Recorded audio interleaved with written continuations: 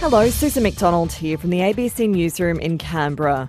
The ACT recorded no new cases of COVID-19 for 2 consecutive days over the weekend. Brett McKay reports. The total number of cases in the capital was reduced by 1 on Sunday back to 102 after further tests found a previously confirmed case did not actually have the deadly virus.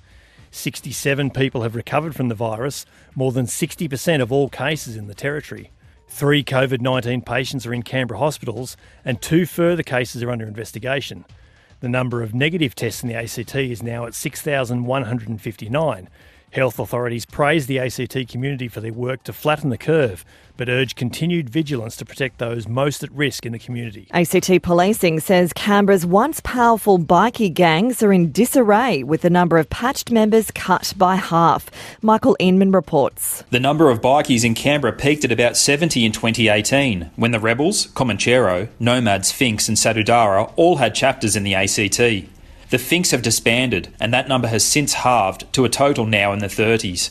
Detective Superintendent Scott Moller from ACT Policing attributed the disintegration to tough new legislation and interagency cooperation. It comes down to the continual pressure and disruption activity that we have been utilising. But he warned Canberra's 4 outlaw clubs are still responsible for the majority of organised crime in the capital. And the Canberra Theatre has announced it will remain closed despite initially hoping to reopen in late April. The theatre says it's trying where possible to reschedule affected performances rather than cancel.